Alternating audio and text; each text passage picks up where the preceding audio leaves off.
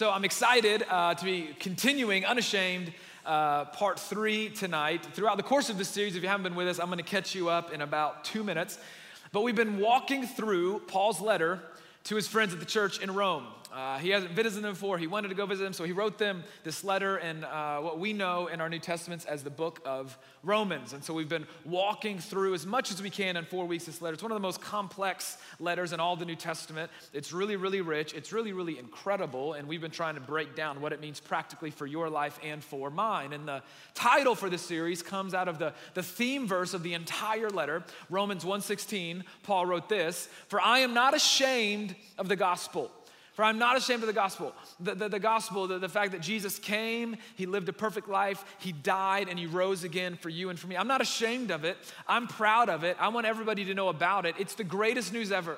We said in week 1 that the word gospel literally means God's good news to humans. I love that. I love that. It's so fun. His good news to you and to me that he saved us. He said, I'm so ashamed. In fact, I'm going to give my life to this. That's how not ashamed I am of the gospel. Because it is the power of God. Man, I hope if you walk away with this series from anything that the gospel is not just this weird religious thing. It's not just kind of some feel-good thing. No. It is the power of God that brings salvation to everyone who believes. That it is the power of God. Why is it the power of God? Because before Jesus, we were in this state, we were stuck in our sinful state, that sin, it's like this disease that kept us eternally separated from God, and it also was gonna lead us down a path of destruction on this side of heaven. And so the power of God did for us what we were powerless to do on our own. It saved us from the chains and the clutch of sin, so that we could spend eternity with God in heaven, but also the power of God in this sense, that on this side of heaven, we can live a new life. That we can live a life free of the things that bog us down, free of the sin that holds us back, and experience the fullness of life that Jesus came to give us. And last week, this is kind of where we landed, that sin is no longer something we have to obey, that the power of God saves us for eternity, but also saves us for now. And we said, hey, I am dead to sin, but I'm alive to Christ. And sin, you are not my master. That sin is no longer a master I have to obey. It no longer has power over me. I have a new master and his name is Jesus. I have a new Lord and his name is Jesus, and he wants to lead me to freedom. So sin, and we said to say it out loud. I wonder if any of y'all said it out loud. I wonder if you said it out loud on accident and you felt embarrassed because someone looked at you and thought, what? You know, you're in the library. Sin is not my master. Whoops. But we literally challenged you to say it out loud, to proclaim it and declare it over your life. Sin, you are not my master. And because that's true, we can walk in a brand new life and in a brand new direction. And that's what I want to talk about tonight. Tonight is almost kind of like a part 2 to last week's message as we kind of continue and walk through Romans, because what I believe is that God has saved us and we are now in Christ, and sin is no longer our master, and now we are free to walk in the fullness that Jesus bought for us. That we are free, watch this, to walk in God's best for our lives. I don't know if you ever thought that, but God has a best for your life. That faith, this faith thing is not just an eternity thing, it's a now thing.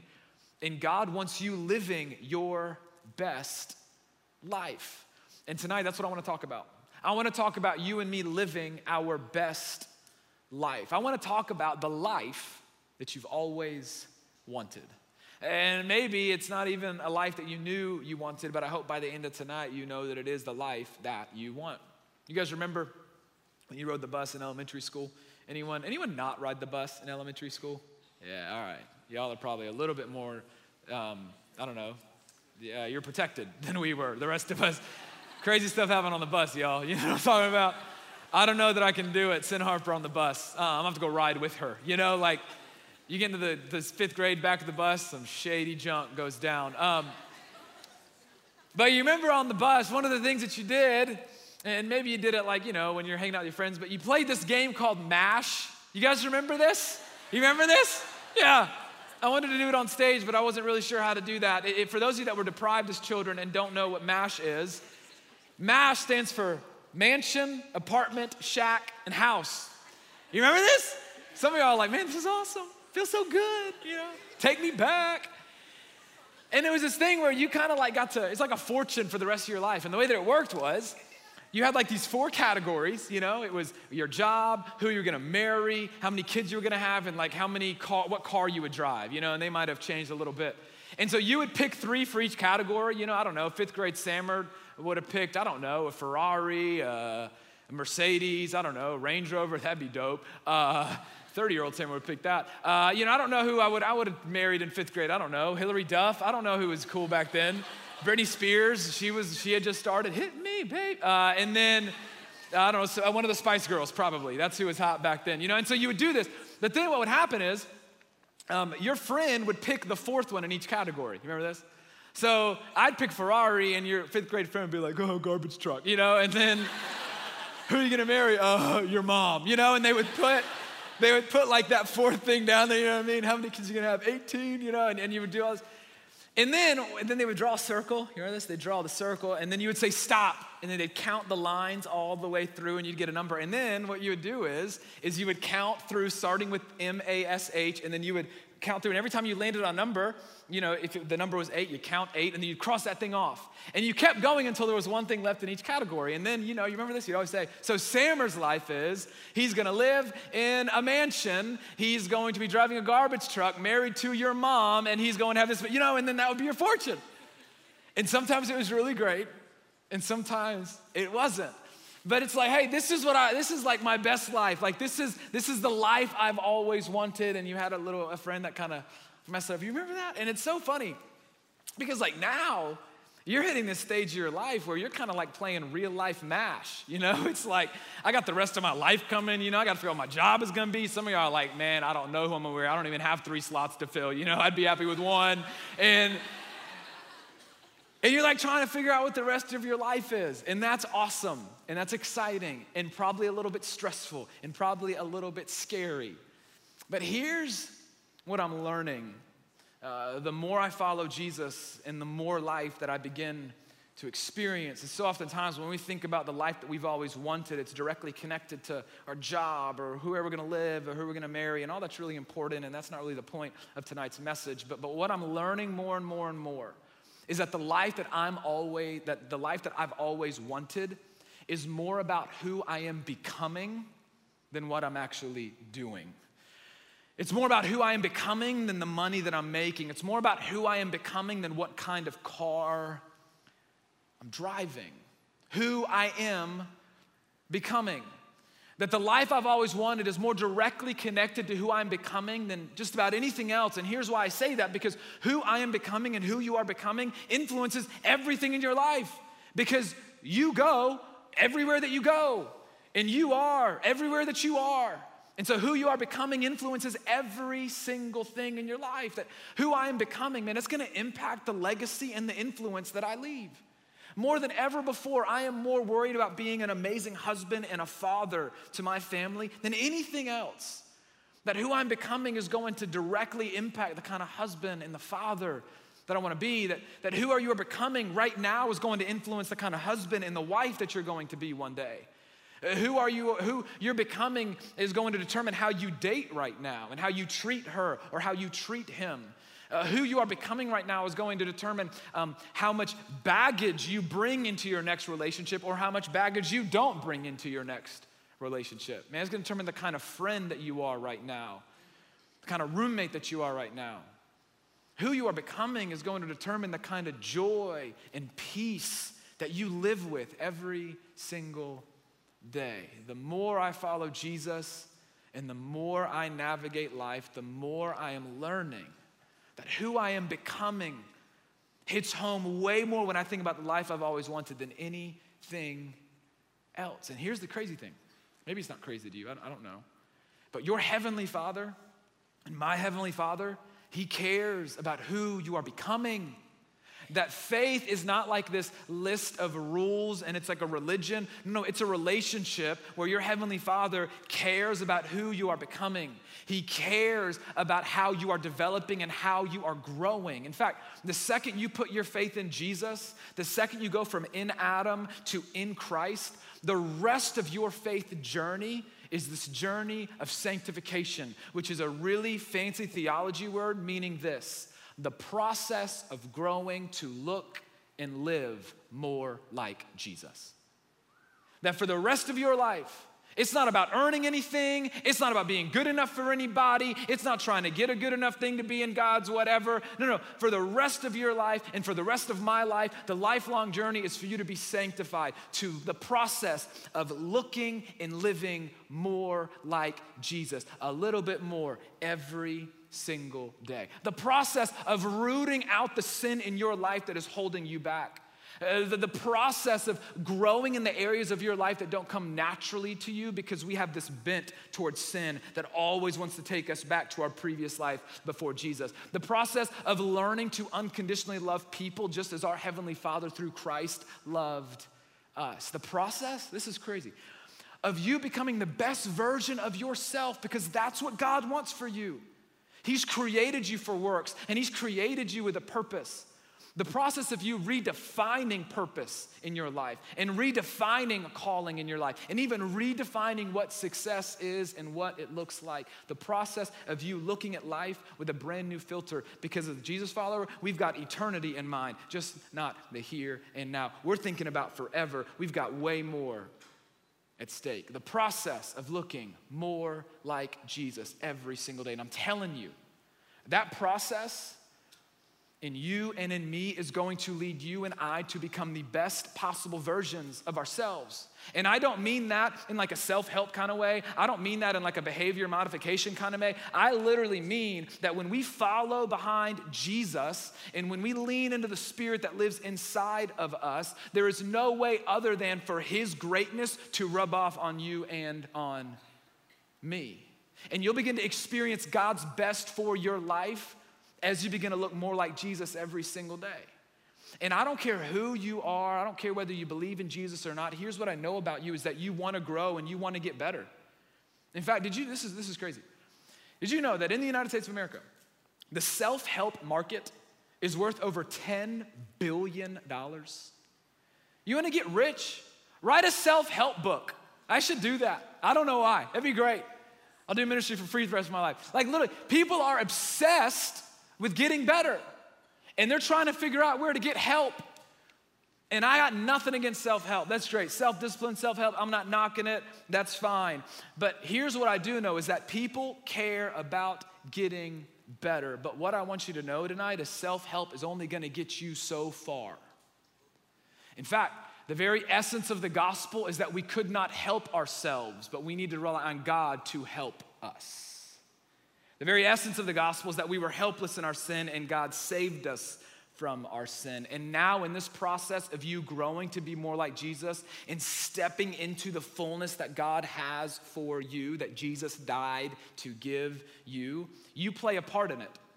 But there's another part, a massive part that is a part of it as well. I had a seminary professor say that the process of growing more like Jesus is like thing one and thing two. You remember this from Dr. Seuss? Thing one and thing two, those little twins that looked like aliens and elves mixed together. Thing one and thing two, that the process of you growing to be more like Jesus is the Spirit of God that lives inside of you, thing one, and you, a little bit of thing two. Thing one, thing one, thing one, thing one, and a little bit of thing two. And Jesus gave us a promise. Jesus gave us a promise that He did not come just with eternity in mind. He gave us a promise that on this side of heaven, we'd experience the fullness of life. He said this in John 10:10, I have come to give you life and that you might have it to the full. He's talking about on this side of heaven too, not just eternity, that you would have a fulfilling life, that you experience the fullness of what God has for you. And what does that look like? Thing one and thing two. The Spirit of God that lives inside of you when you are in Christ, and then you cooperating and surrendering to that Spirit. So I'm gonna give you kind of like my bottom line for tonight's message so that if you kind of zone out or you fall asleep or you start thinking about that chemistry test that you have tomorrow, you can at least remember this. So if you're taking notes, write this down. And this is kind of the overarching theme tonight, where we're going, is that pursuing God's best for you begins with walking by His Spirit in you. That you wanna pursue God's best for your life and you wanna walk into the fullness and the freedom that Jesus wanted to give you. It starts with and it begins with not just by trying harder, not by clenching your fists and like trying to be like a better person. No, it's by walking by His Spirit that lives inside of you. And so that's where we're going to. I want to talk about walking by the Spirit and what that produces in you and what that produces in me. And I know that some of you is like kind of weird, like what do you mean the Spirit, you know? It's like kind of mystical, and there's a lot that we don't understand, and there's a level of mystery, but there's also a level of tangibleness to this that I want to bring to this conversation tonight. And so we're gonna pick up in Romans chapter 8. Romans chapter 8, the entire chapter. I wish we could go through every verse. It's all about walking by and living through the Spirit of God that lives inside of you and inside of me whenever we put our faith in Jesus. And so the Apostle Paul, in Romans chapter 8, verse 6, he writes this: those who live according to the flesh have their minds set on what the flesh desires. Now, we talked about this last week. You're gonna notice it really does feel like a part 2 to last week. But the flesh is always contrary to the Spirit. The flesh in the New Testament is something that desires sin. It's like our sinful nature. It's our broken part of us. And the Spirit is God in you and in me. And so he says that those who live according to the flesh, it's because they have their mind set on the flesh desire, on what the flesh desires. But those who live in accordance with the Spirit, they have their minds set on what the Spirit desires. The mind governed by the flesh is death, but the mind governed by the Spirit is life and peace. The mind set on the flesh leads to one thing. The mind set on the Spirit leads to another. What are you focused on? Here's what he's asking. Like, what is your focus on? What are you consumed by? What is your mind set on? Because here's a principle of life that you need to understand, is that you will always follow the direction of your focus. You will always follow the direction of your focus. This happens all the time. You remember when you used to text and drive? It's illegal now. Or you know when some of you still illegally text and drive, okay? The reason why it's so dangerous, A, is because you're literally looking at something other than the road, duh, okay? You're driving a piece of metal very fast down the road and you're not looking where you're going. That's why it's dangerous, right? But do you remember when you used to do this? Because none of us do this anymore. You got your steering wheel right here and you pick up your phone right here. And so you're kind of looking at it and you're kind of texting. And what happens? You're looking 6 inches to the right and what starts to happen? You know, you start going to the other lane. Or if you're in the right lane, you hit those little rigid things. It's like, and you're like, oh shoot, you know, and you get back over. Why? Because you will always follow the direction of your focus. And the same is true with your faith. The same is true with what you let your mind be consumed by. You will always follow the direction of your focus. Another way to say it, you will always be controlled by what consumes you. So Paul is saying, hey, so if you are living out the desires of the flesh, it's because your mind is set on the desires of the flesh. So let me ask you a question. Is that what your mind is set on? I don't know, like, is the only thing you're thinking about when you think about living life and making decisions, I just want to have a little bit of fun. I just want to do something that feels good. I want to do whatever it takes to be successful no matter who gets in my way. I want to trade whatever I want most for what I want now. When we are trying to fulfill the desires, especially when our minds are set on those things, well, we are going to live in accordance with the flesh. And we're going to make decisions that we regret. And we're going to allow sin to be our master. But he says, but those of us who have our mind set on the Spirit, those that have our mind set on the things of God, on the ways of God, on loving people, on wanting to pursue His righteousness, understanding that His ways are higher than our ways, understanding that sin is no longer our master, man, then we begin to walk in that Spirit. And look at the end of the verse. The mind governed by the flesh is death. It's not a threat. He's not trying to scare you. He's just talking about this. We said this every week in the series, that every time there is sin, there's a +1, death. Every time sin comes rolling in, its best friend is death. Every time sin comes rolling in, death is always with it. That sin will kill every good thing in your life. And so he's not talking about death, eternity separated from God. Yeah, but he's talking about the death of the good things in your life and in your heart here and now. But he said, but the mind governed by the Spirit, it leads to life and peace.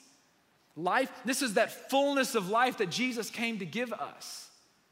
Purposeful, life-giving, healthy, and then peace. What does this mean? This means peace with God and consequently peace with other people, because you can't have one without the other if you follow the New Testament. Peace with God, and as a result, peace with people. And the Apostle Paul, he actually shows us practically what this looks like. He shows us practically what it looks like, and he puts some really helpful words around what the life looks like that is governed by the flesh and what the life looks like that is governed by the Spirit. He actually wrote another letter called Galatians. In fact, scholars call Galatians a mini Romans because the themes are very similar. Even the language is really similar. And we're going to jump to a passage in Galatians here, and you're actually going to start to see, oh, wow, I can understand the mini Romans thing because I'm seeing some of the same words. But I want to jump to Galatians for just a second because what he unpacks is what the actual life looks like that is governed by the flesh. And that's what he says in Galatians chapter 5. He said, the acts of the flesh are obvious. The acts of the flesh. The mind governed by the flesh. The mind governed by our sinful desires are obvious. This is what your life and what my life produces when we are bending to the flesh, when we are allowing ourselves to be consumed by the flesh. That your life produces and what you do, sexual immorality and impurity. That what starts to happen is you begin to do things that go against your conviction. That you begin to look at things that you don't need to look at. That you allow sexuality to be in a relationship that you know is only going to hurt the relationship. That you do things with a person that you probably know that you don't want to be doing, but for whatever reason you want to do it because it feels good or you want to hear something from them, and you end up regretting something later on.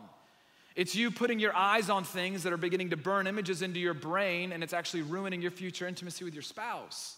That's what starts to happen when we allow the flesh to rule, is that what starts to be produced in your life is sexual immorality and impurity and debauchery. And then he says in idolatry, you know what idolatry is? Idolatry is when you worship something that was never meant to be worshiped. Idolatry is when you put something at a place in your life and it cannot hold the weight of that priority in your life. Some of us have worshiped a relationship, you've worshiped a job, you've worshiped success, you've worshiped a degree, you've worshiped the approval of others, and the only thing that you want is to get that thing. But isn't it so true that you begin to bend and do things you never thought you'd do? You become someone you never thought you'd become. You say things you never thought you would say, and then you get that thing and you realize it wasn't all it was chalked up to be, and you're only left wanting a little bit more. Witchcraft, it's that Harry Potter kind of junk, y'all. Paul dealt with some crazy stuff. Man, I don't know if witchcraft applies. I don't really know how to talk about that, but don't go casting spells on people. We good? Okay. But apparently that can happen if you let the flesh rule. Somehow to whip out like a Harry Potter one. He goes on, hatred and discord. That all of a sudden you start having disagreements with people, that there's hatred, that you literally don't get along with other people. That all of a sudden, the people that you're supposed to love, you start to find reasons to be angry with them. You start to find reasons to put people at a distance. That if people hurt you, then there's never room for forgiveness. If people did something for you, then they are out, they are done, and it doesn't matter. Hatred is you even maybe hating a certain group of people, hating a certain someone for something they did, for who they are. That all of a sudden, when we let the flesh rule, we start to see people as less than people. Hatred, he says, and discord. Jealousy, you know what jealousy is? Jealousy is not wanting what somebody else has. That's actually envy later down on the list. Jealousy is when you have something and you're constantly afraid that somebody is going to take it. It's like when you have that friend and you're like BFFs with them and they start hanging out with somebody else and you start feeling this thing of, well, I don't want them hanging out. What if they become better friends than we become? That's what jealousy is. You start living your life on eggshells. You start trying to clutch on to things. You start growing really, really insecure about what you have because you're afraid you're about to lose it. And you start treating other people differently because of it. It's an ugly side of you and an ugly side of me. Fits of rage, it's when you Hulk out, you know? But really think about this. It's when you get angry about something and it did not deserve that kind of reaction. It's when you have a disproportionate reaction to something that was not that big of a deal. This happens to me all the time. When I get frustrated about something or I lash out at something and Julie's like, whoa, what is going on? Because this was not that big of a deal. You get in a fight with your roommate about something, you get in a fight with your girlfriend or your boyfriend about something, and it was not that big a deal, but you reacted, that there was something in you that raged up and something that was not that big of a deal became a big deal because you made it a big deal. Selfish ambition, that when you only care about yourself, when your mind is focused on the flesh, guess what? Nobody else matters. That it's always about looking out for number one, that it's all about me all the time, getting what I need, getting what I want, no matter the cost. Every relationship is about me. Every dating relationship is about me. Every friendship is about me. Every situation is about me. All I'm trying to get is mine. You don't have to tell me, you don't have me to tell you that those aren't even the people that you want around you or in your life. Yet when we are consumed by the desires of the flesh, that's what gets produced in your life and in mine. Dissensions and factions, disagreements all the time. Factions, the Apostle Paul, if he were today, he might call it like being cliquey. I know that sounds so middle schoolish, but let's be real, it still happens that there are insiders and there's outsiders, that you've kind of got your own group and nobody can be on the inside or they're on the outside and they're gonna stay on the outside. It can happen by leaving people off of a text. I know that silly sounds, but it's just so true. It can happen by not inviting somebody. It can happen by making somebody feel less than, that they cannot be a part of. Let me just tell you, in the family of God, there is no such thing as insiders and outsiders. No. If you want in, then you are in. And envy, this is when you constantly want what somebody else has. That you are never content. You're always wanting. That is exhausting. Drunkenness, orgies, and the like. Come on. You don't even need me to tell you this. That's not the life that you want. That's not what you want to be true about you. That's not the story that you want to tell. That's not the reputation that you want to build. You don't even have to be a Jesus follower to know. No, that's not the person I want to date. That's not the person I want to marry. That's not the person I want to live with. But when we are consumed by the flesh, again, remember, you're gonna follow the direction of your focus. That's what starts to get produced in your life and in mine, and it is ugly. And I don't care how long you've been following Jesus, you are crazy to think that that can't come up in your life. Because it certainly comes up in mine. Paul goes on, jumping back to Romans. The mind governed by the flesh is hostile to God. It does not submit to God's law, nor can it do so. Those who are in the realm of the flesh cannot please God, but here's the good news. Is that doesn't have to be your story. The power of God that saves us gives us a new way. The power of God that saves us gives us a new life to live and a new breath to breathe. He goes on, you, however, are not in the realm of the flesh, but you are in the realm of the Spirit. If indeed the Spirit of God lives in you, and if anyone does not have the Spirit of Christ, they do not belong to Christ. Implication, when you are in Christ, the Spirit of God lives in you. But if Christ is in you, then even though your body is subject to death because of sin, the Spirit gives life because of righteousness. That even though the body we have right now is slowly decaying, literally it sounds depressing, but every day we live is like another day we're closer to death. On this side of heaven, death is a real thing. But ultimately on this side of heaven, we can have life by pursuing the righteousness of Christ. But also we know that death is only a comma, because after this life is over, there is life beyond this life because of Jesus. Paul goes on and he says, and if the Spirit of him who raised Jesus from the dead is living in you, think about that. The same one, not like a smaller version. No. Like the same Spirit that raised Jesus from the grave and defeated sin and death. It's the same Spirit that lives in you and in me. It's why in John, Jesus said, it is better that I go so I could send that Spirit down. Are you kidding me? It lives in you and it lives in me. And if the Spirit of him who raised Jesus from the dead is living in you, he who raised Christ from the dead will also give life to your mortal bodies because of his Spirit who lives in you. We believe that God is a Trinity, right? God the Father, God the Son, and God the Spirit. The Spirit is not like a little stepchild. It's not like a distant cousin. It is God like the Son is God, and it is God like the Father is God, and that Spirit lives in you and in me. And because of that, we can walk in that Spirit and by that Spirit, and because of it, it gives us life, a brand new life. And the Apostle Paul, again in Galatians, he shows us what that life looks like and what that life produces in you and in me. Galatians, going back to Galatians, he says this, but the fruit of the Spirit, the mind that is consumed with the ways of God, with the Spirit being focused and fixed on the desires of the Spirit, but the fruit of the Spirit, this is what's produced in your life and in my life. This isn't like necessarily trying harder. This is when we are walking by the Spirit, what it produces in you. It produces love. Love. And I don't mean like I kind of like you love. Like, oh, I love you too, girl. No. Like, a self-sacrificial kind of love. Like a love that looks at someone else and says, you before me. A love that lays down. A love that says, hey, I'm not out to get mine, I'm out to give you yours. Like a love that says, I'm not gonna put me first, I'm gonna put me second, third, fourth, and fifth. I'm gonna keep putting you first. A love that sacrifices self for the sake of other people. Could you imagine? Could you imagine if that love ruled all of your relationships? Could you imagine if that love defined your friendships? You know how healthy your dating relationships would be if that's how you dated, with that kind of love? Not like the L word, I love you, we're getting married, but like, no, I'm loving you because you are a daughter of God. Like, I'm loving you because you are a son of God. Like, I'm not gonna lead you on, and I'm gonna love you. I'm gonna put your interests before mine.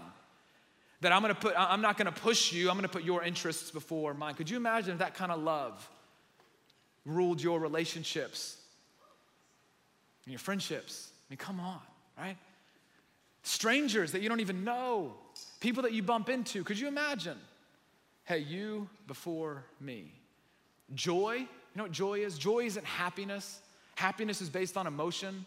I can wake up in a bad mood just because it's a Tuesday. You know what I'm saying? Like, it just is. Like, nothing happened. Alarm sounded weird today, so I just woke up and I hate the world. You know?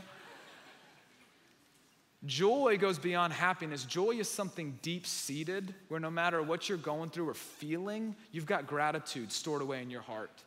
You've got thankfulness stored away in your heart.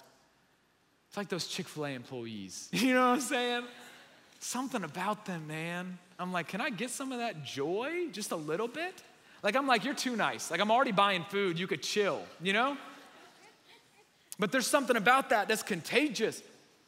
Don't you love to be around people that aren't just complaining about life, but they got this deep-seated joy that just doesn't seem to go away?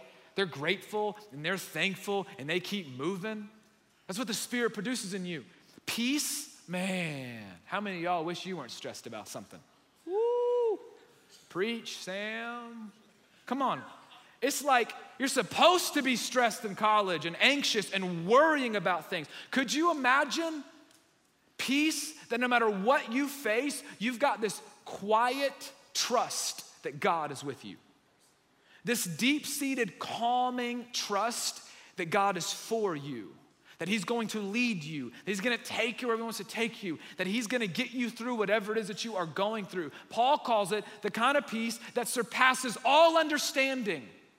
It doesn't make any sense to humans, but it guards our hearts and our minds in Christ Jesus. Could you imagine living with that kind of peace?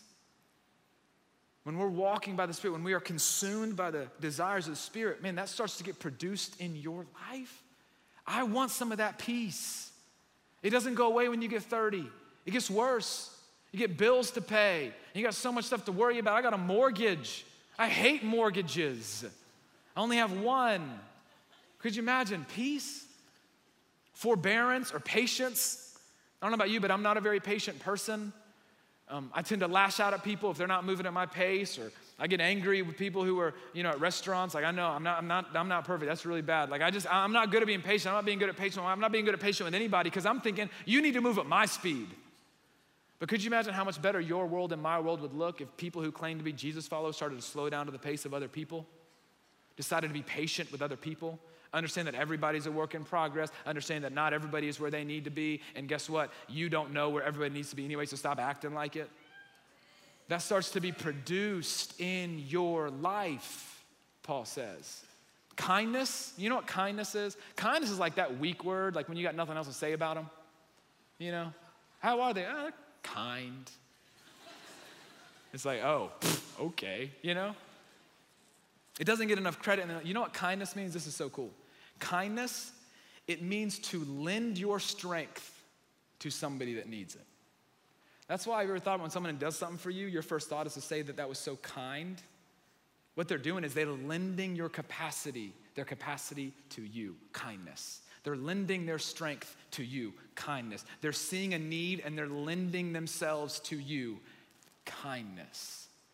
that starts to get produced in you, that you don't overlook things, you're not in too much of a hurry for things, you stop for things, you go out of your way for things, you help people move, hello. Kindness, Paul says, that starts to get produced in you and in me. Gentleness, again, that we would move at the pace of others in our interactions with people. We would not be rigid in our interactions with people. We would understand that the way that we speak to them, the tone with which we speak to them, the tone in which we say things, the posture with which we go about conversations changes the way you say things. Self-control. How many of y'all want a little self-control in your life? My goodness. Some of y'all, this is huge. Some of you guys would have regretted a lot less things if you had a little bit more self-control in your life. You wouldn't have sent that text. You wouldn't have gone over to her house. You wouldn't have gone out to that thing. You wouldn't have gone over there. You wouldn't have done this. If you had a little bit of self-control, being able to tell yourself no.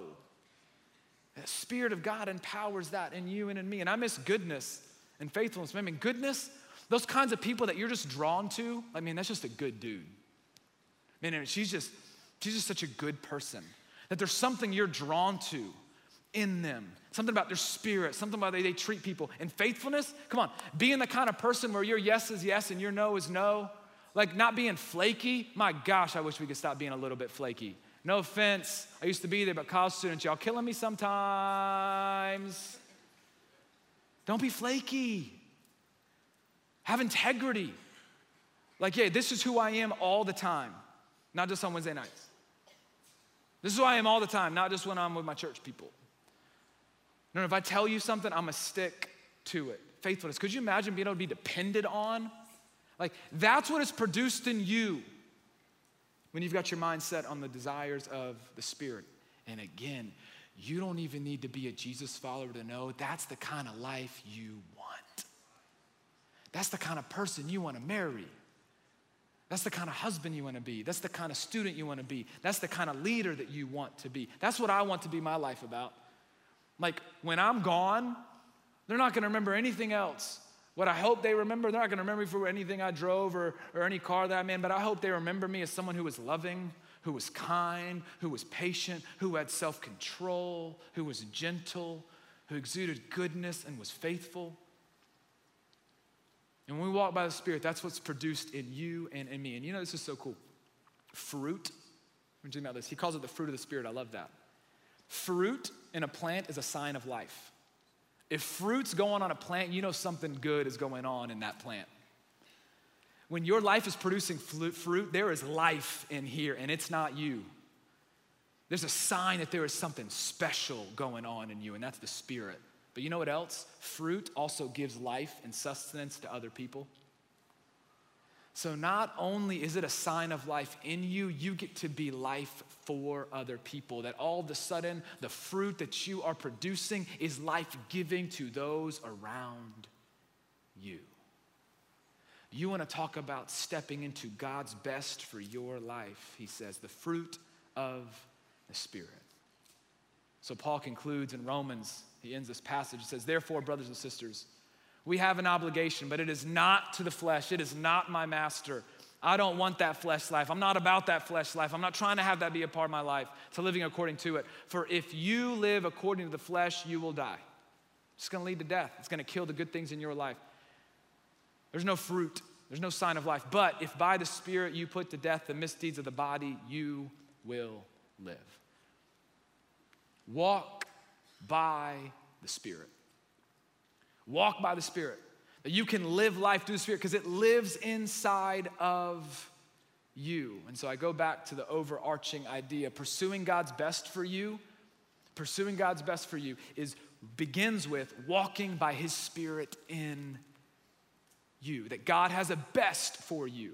And man, I hope you are inspired tonight to know that fruit of the Spirit, man, it's the life you've always wanted, but maybe you did not know it until tonight. And how does it begin? By walking by His Spirit. What does that look like?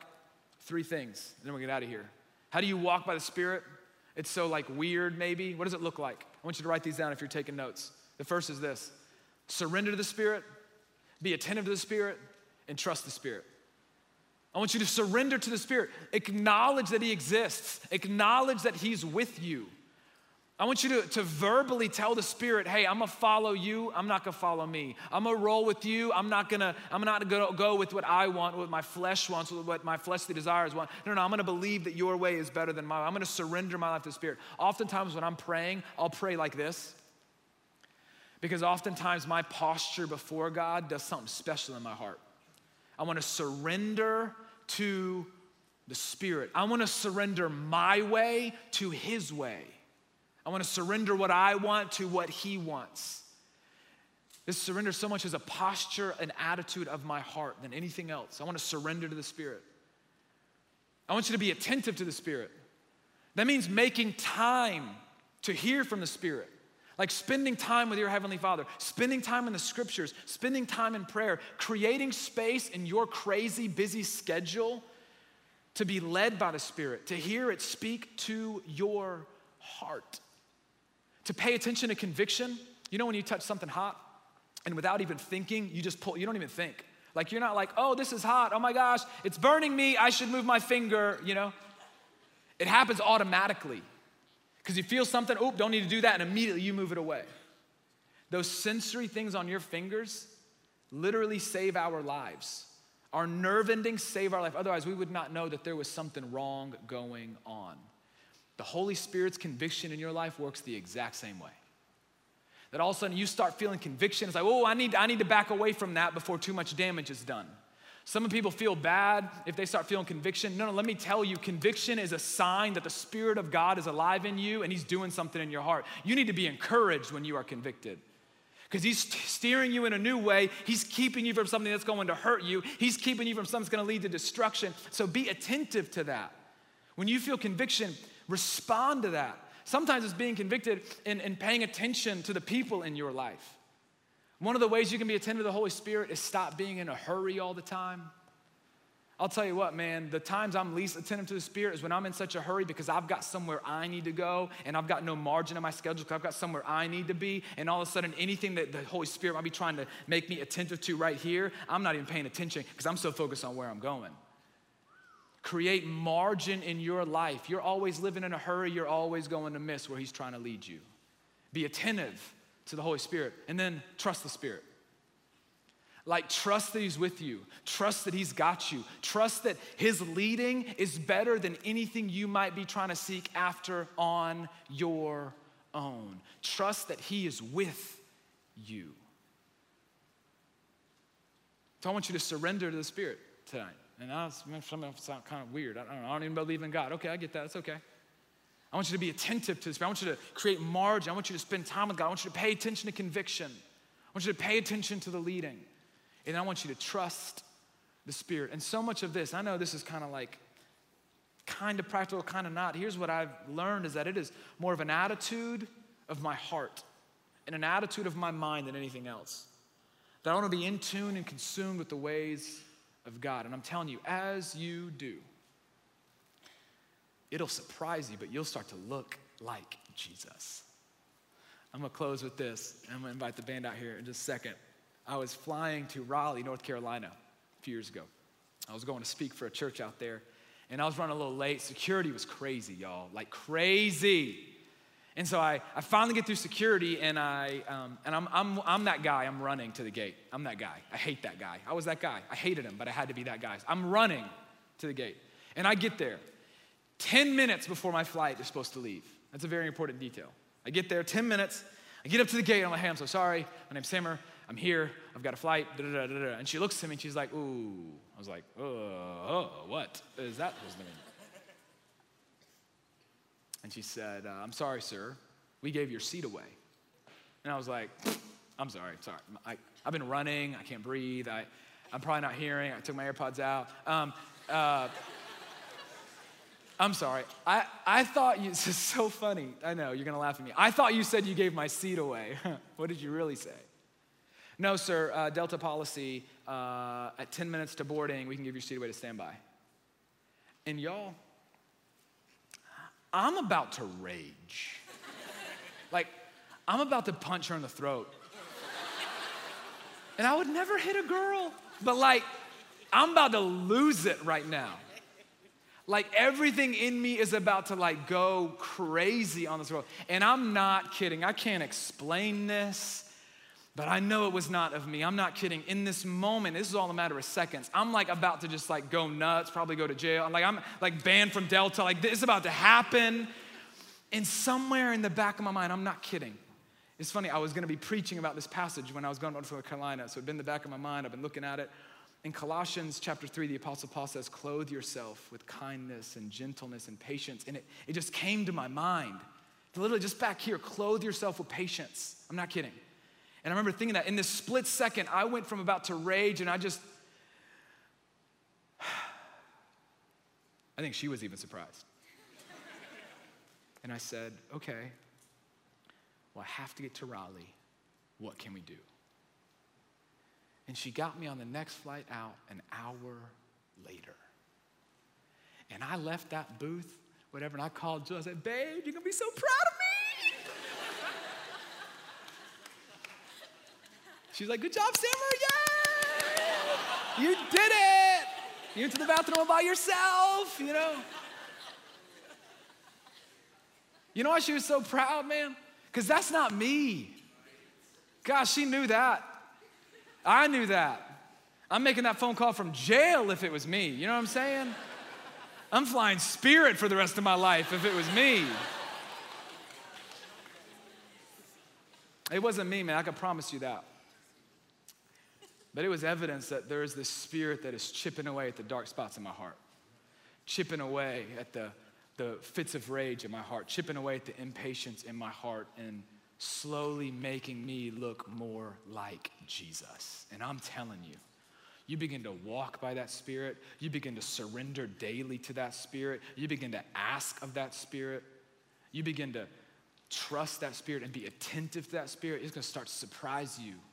You start living your best life. Why? Because you start emulating the one who came to give us life, Jesus. And you begin to step into the fullness that he has for you. Heavenly Father, we're so grateful that you've given us your Spirit, and we're so grateful that you are with us. And Father, I pray that you would give us the courage to walk by that Spirit. I pray you would give us the awareness to be led by that Spirit. Father, I pray you begin to work in every single person in this room tonight, whether they are of faith or not, that you would begin to work in each of them, that you would challenge them, that you would encourage their hearts. And I pray, Father, that tonight might be the beginning of a journey for so many where every single day from here on out, it's the process of looking a little bit more like Jesus. Thank you that you're not interested in a religion, but you want a relationship with us that grows us, that changes us. And I pray, Father, that Kennesaw, Woodstock, Reinhardt, wherever these people find their circles of influence, that it would be different because of your Spirit at work in them. That the temperature in those relationships will be different because of your Spirit at work in them. We're asking your Spirit to move in our hearts. I pray that we would trust it. I pray we would follow it. And I pray we would surrender to it. It's in the matchless name of Jesus that we pray. Amen.